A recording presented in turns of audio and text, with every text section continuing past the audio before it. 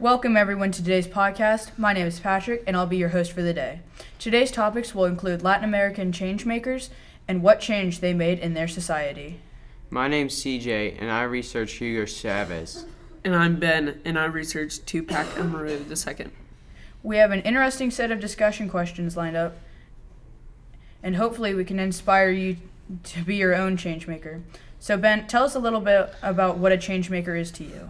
I think a change maker is a person that does something within his or her community that inspires change within their community. Tell us a little bit about who you discovered.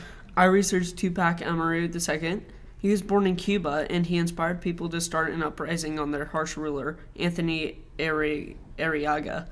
Tupac Amaru II successfully arrested him and killed him, but sadly an organization killed Tupac's family in front of him. The rebellion was an Incan revival moment that sought to improve the rights of indigenous Peruvians suffering under the Spanish Bourbon reforms. That's really interesting why he was so inspirational. And why did the people follow him? People followed him mainly because they couldn't take Antino's harsh ruling anymore, and nobody had ever rebelled against something before. It was sort of like he did what everybody else was thinking, so they started to follow him. Why was Antonio such a bad man? Was he torturing people? It was said that he was arrested on charges of cruelty, so that means that he could have been torturing people, but we never knew the horrible things that he was doing. If this man were alive today, what problem would you say he would, dive into? If Tupac was alive today, he would probably join the crisis about ISIS because he has shown me that he will fight against anything intimidating a group of people. He wouldn't just let a group of people do harsh things as he has shown in history. He would do something about it and make people know about it. So, can you go into more detail about how Tupac died? Sure.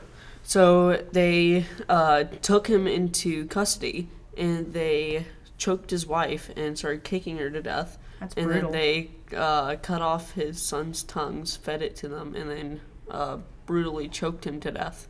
That's very morbid. Yeah, and then they chopped off Tupac's head. So why exactly did the government want Tupac and his family killed? They wanted him killed because he killed their provincial administrator, and to them that's very high and very punishable. Well, that's very interesting how that person could inspire so many people to rebel against a government or a higher authority. And we're going to take a quick break and we'll be back very shortly.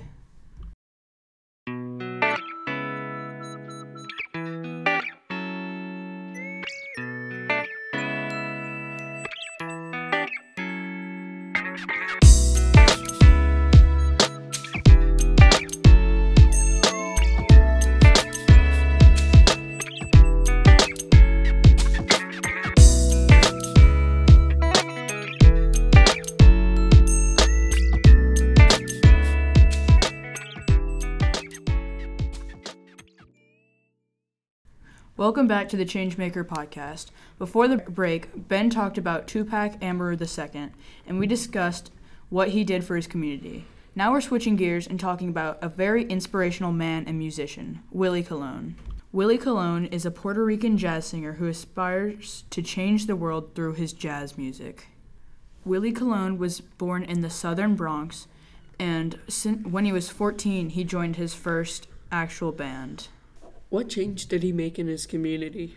Well, at the time, Willie Colon was very interested in individual freedom and individual rights. And also, at the time, there was a very harsh dictator who ruled over Puerto Rico. And he really didn't like the dictator, so he tried everything he can to work with people to make their lives better through his music. So CJ, who did you research? I researched Hugo Chavez, and he was the Venezuelan president from 1999 to 2013 when he died. And when he was elected president, or I guess became president, he changed a bunch of the amendments in their government, and he started spending a lot more than the government could handle. So, of course, the debt went through the roof, which sent the economy plummeting. It sounds like he got in a ton of trouble from giving that much debt to Venezuela. Well, I guess you could say that, but he never really had to face his consequences because, again, he was the president for so long, and he was president till he died. So, basically, all that really happened are the consequences. The consequences were just bad relations with the United States and poor economy and a country led by a ruler that the people of the country don't like. So, what was one of the most influential things that Chavez did for his country? When Katrina happened in Louisiana and supplies were low, he donated oil to the United States. And it wasn't that the United States really needed the oil, but it was more of a statement than actually he was trying to help. He was trying to make America look weak, and because Venezuela not being the wealthiest and biggest country out there, having to help out the United States. So, CJ, it sounds like Hugo Chavez was a very corrupt, power-hungry man, and being the president of Venezuela and all, it sounds like that can really get to your head. Definitely. I mean, he's not the first person to, step up to the plate of president or leader of a country and totally just change his views on the world and just, use his power selfishly. That's really interesting. Once again, we're going to be back right after this quick break.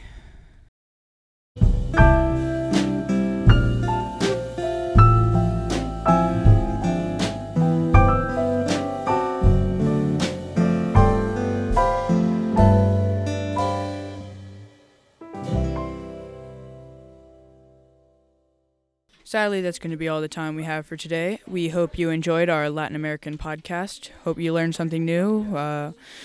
Hope you enjoyed, and we'll see you next time.